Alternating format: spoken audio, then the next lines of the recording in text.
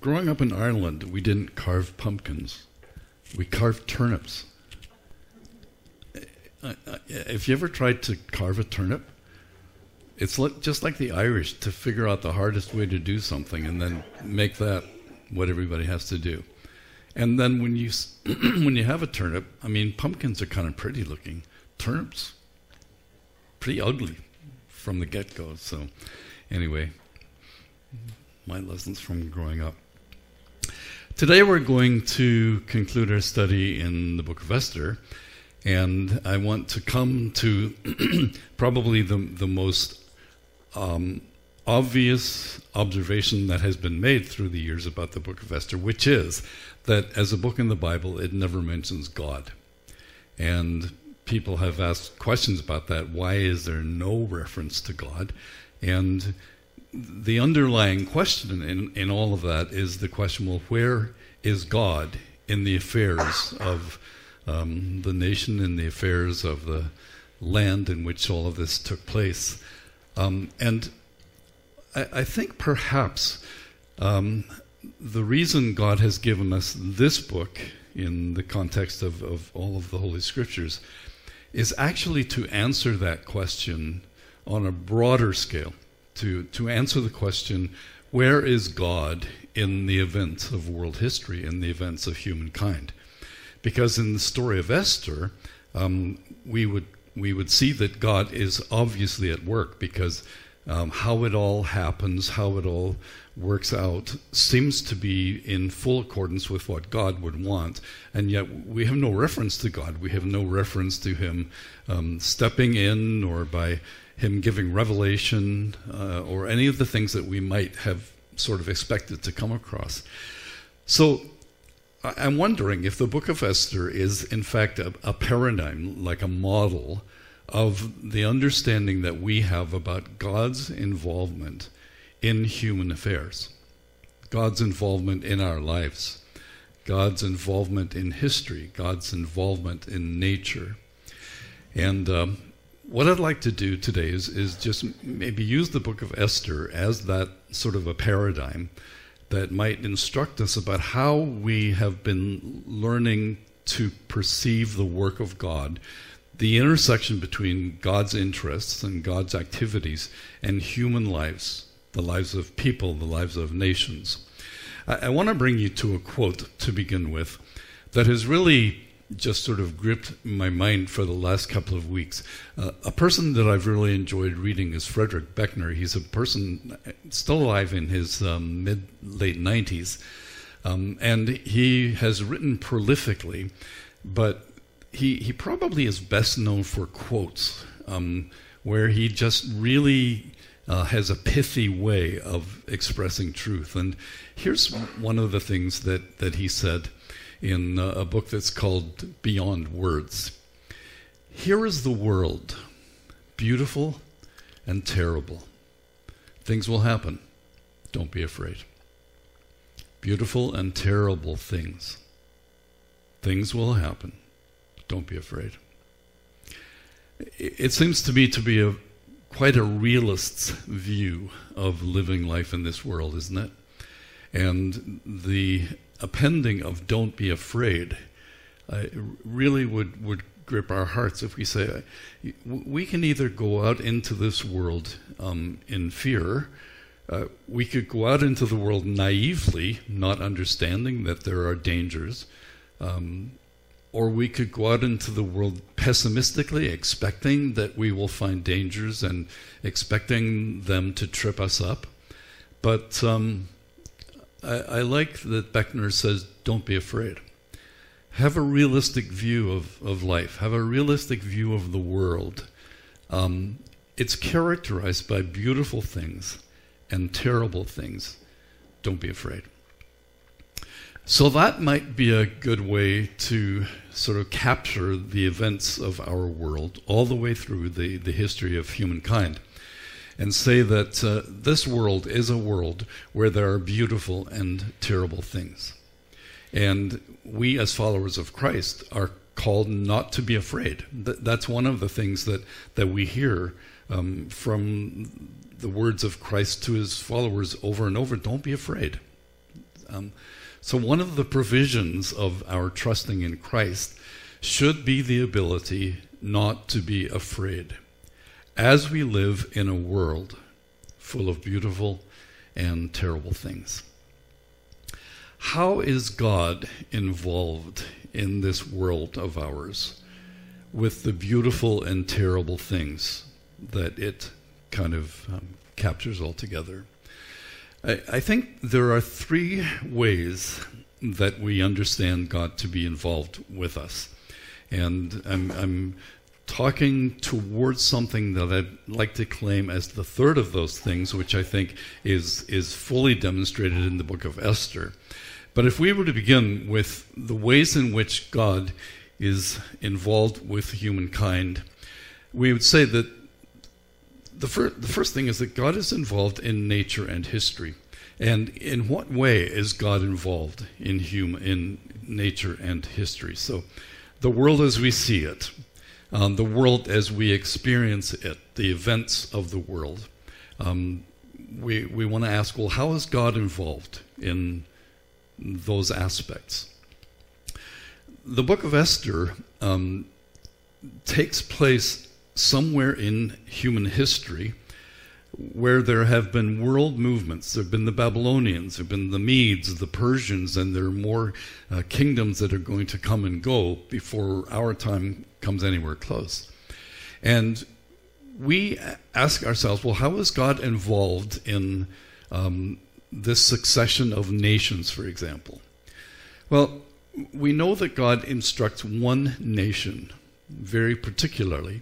He chooses Israel and says, you are a holy nation. You are going to be a nation in this world that will be blessed by me. The covenants that God made with Abraham and all the way through the early parts of the Old Testament are kind of testament to God's intention to show the world a healthy society, and more than a healthy society, a society that actually is in relation to its God.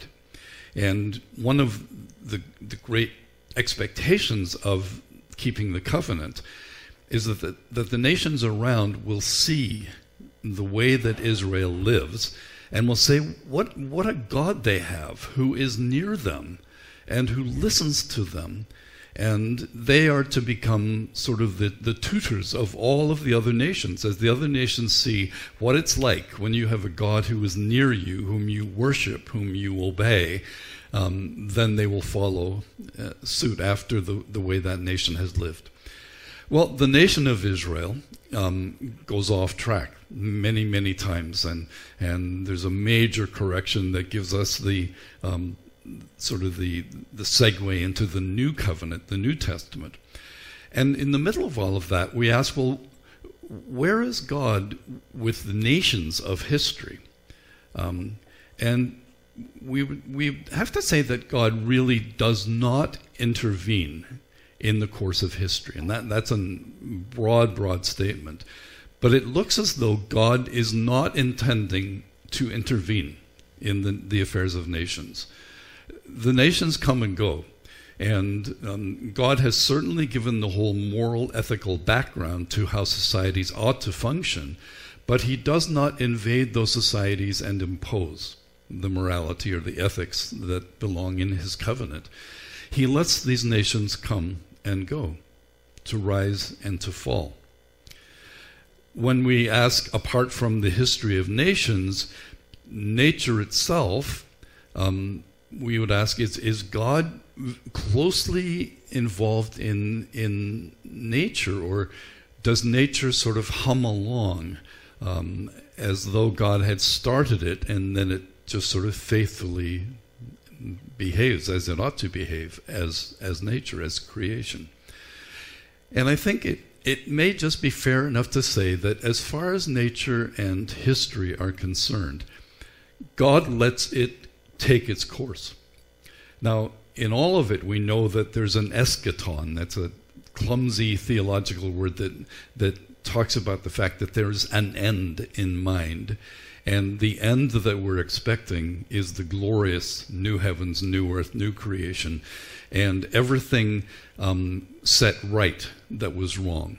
Everything made right that was bad. Everything made good that was bad. All of that gets sorted out at the end. But in the meantime, it's almost as though God says, well, I am not uninterested nor disinterested, but I am not involving myself primarily in the events of nature or the events of nations. So you may want to argue with me about that and say, I'm not so sure, and that's okay. But let me go to the second way in which we have the sense that God does intervene, and that's in the provision of miracles. And the very phenomenon of miracles is a real head twister, because do we believe in miracles? Do we not believe in miracles? Are there miracles today? Do miracles happen only in certain kinds of churches? Do miracles happen in certain parts of the world? What are miracles? If we go back to what we have already claimed in the first part of this, that God does not regularly intervene in nature or history, we might say that God does not regularly intervene miraculously. Right? So God does not continuously bring miracles into our experience. What is a miracle? A miracle is something that actually does violate the laws of nature. So for the most part, God does not intervene in nature miraculously. The one great exception to that is the life of Christ.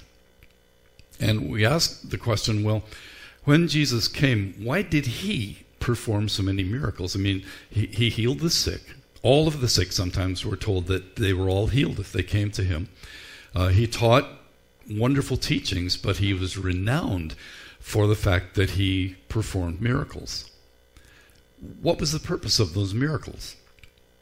So if a miracle is a violation or a disruption of the laws of nature, then a miracle would be evidence of an agent that is apart from nature or above nature or beyond nature.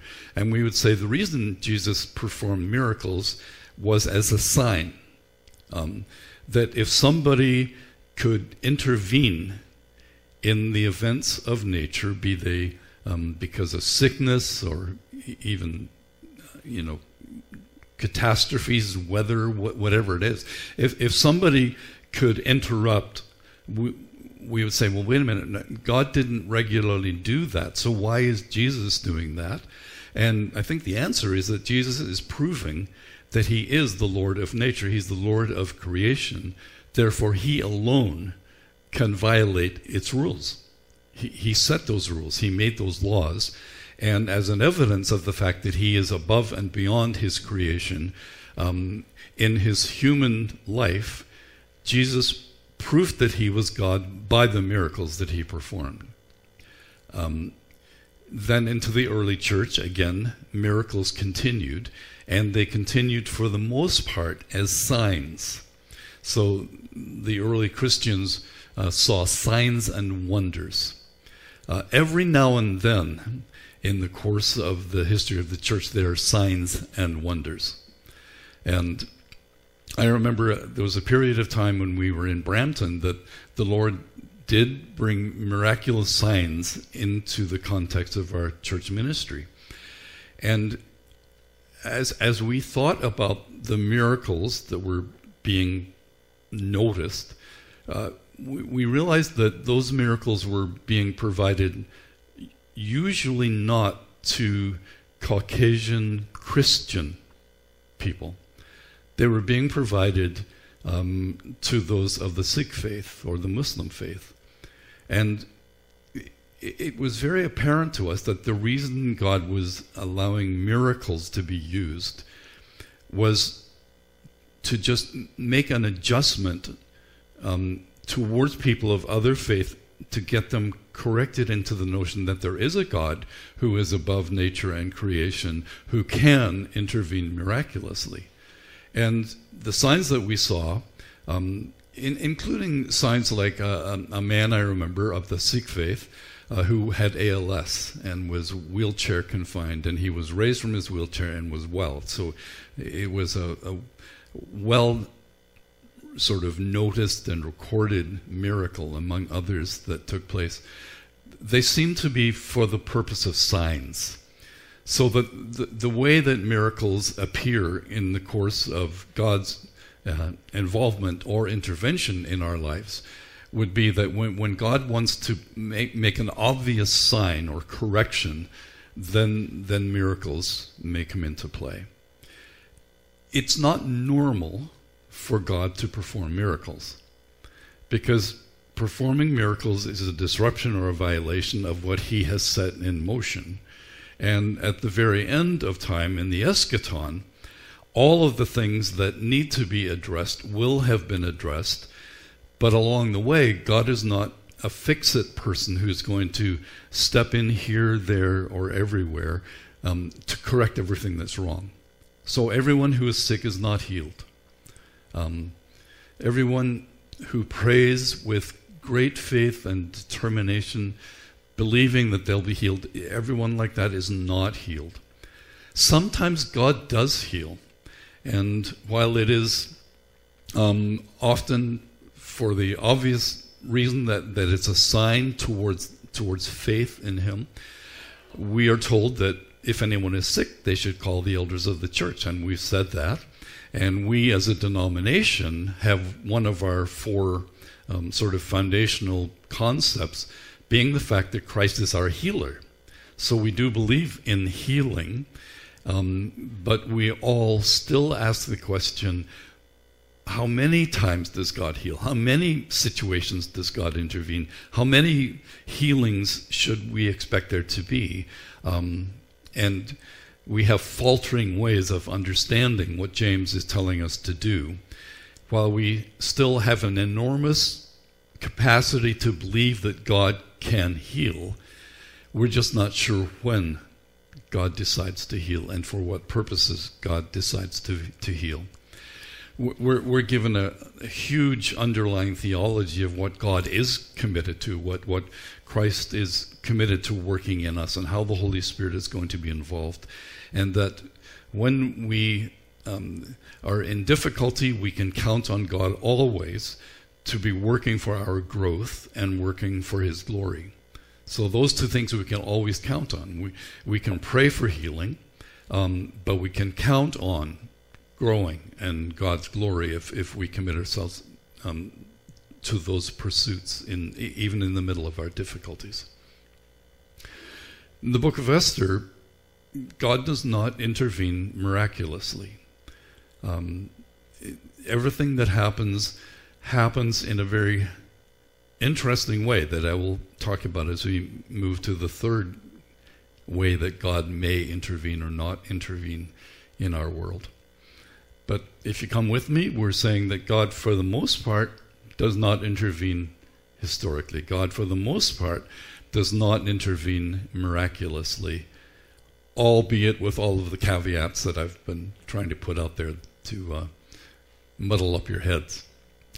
The third way, and this may just seem really strange, the third way that God involves himself in human lives and in human history is in coincidences. I didn't used to believe in coincidences. I probably don't still actually believe in coincidences.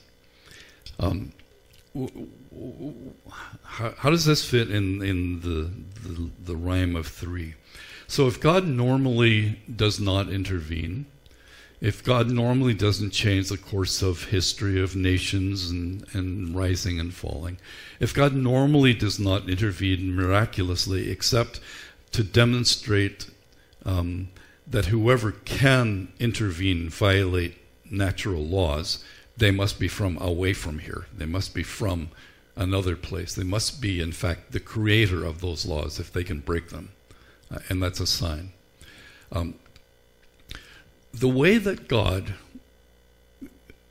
if I were God and those first two were sort of givens, the way I would work I'm speaking foolishly, as I think someone in the Bible says that about himself as well, right? So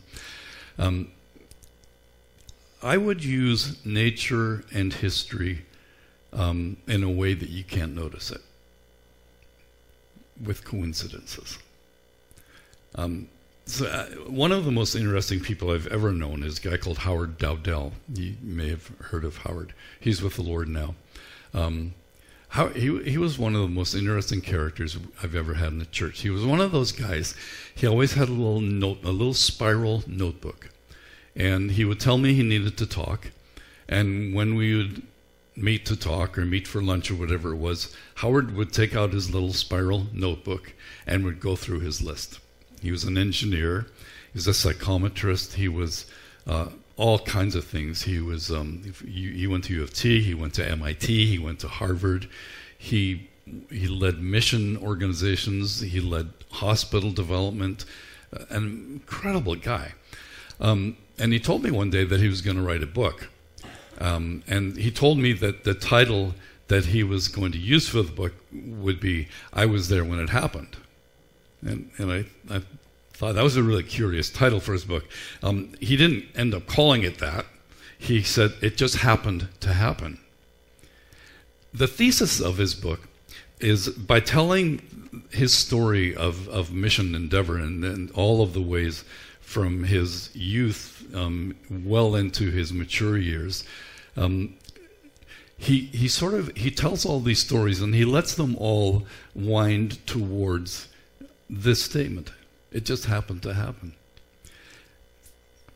But Howard was a mathematician, among many other things, and he knew about laws of probability, and he knew that the probability of any of these things happening was very, very, very, very low, and yet they happened.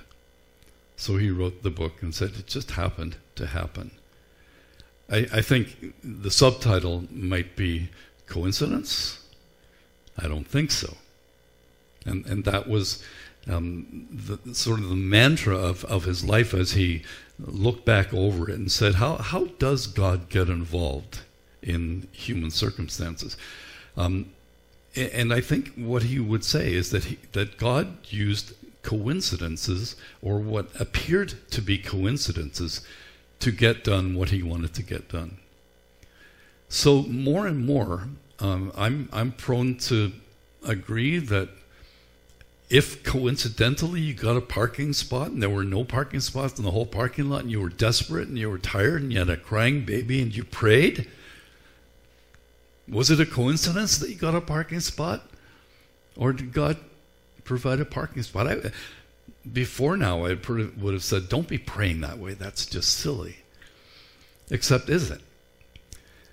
If God is given by his own provision an orderly universe in terms of time and nature, and he likes the way things happen, he likes the causal relationships between things, can he not just move things around so that they appear to be the proper course of events, and yet they get done what God wanted to get done?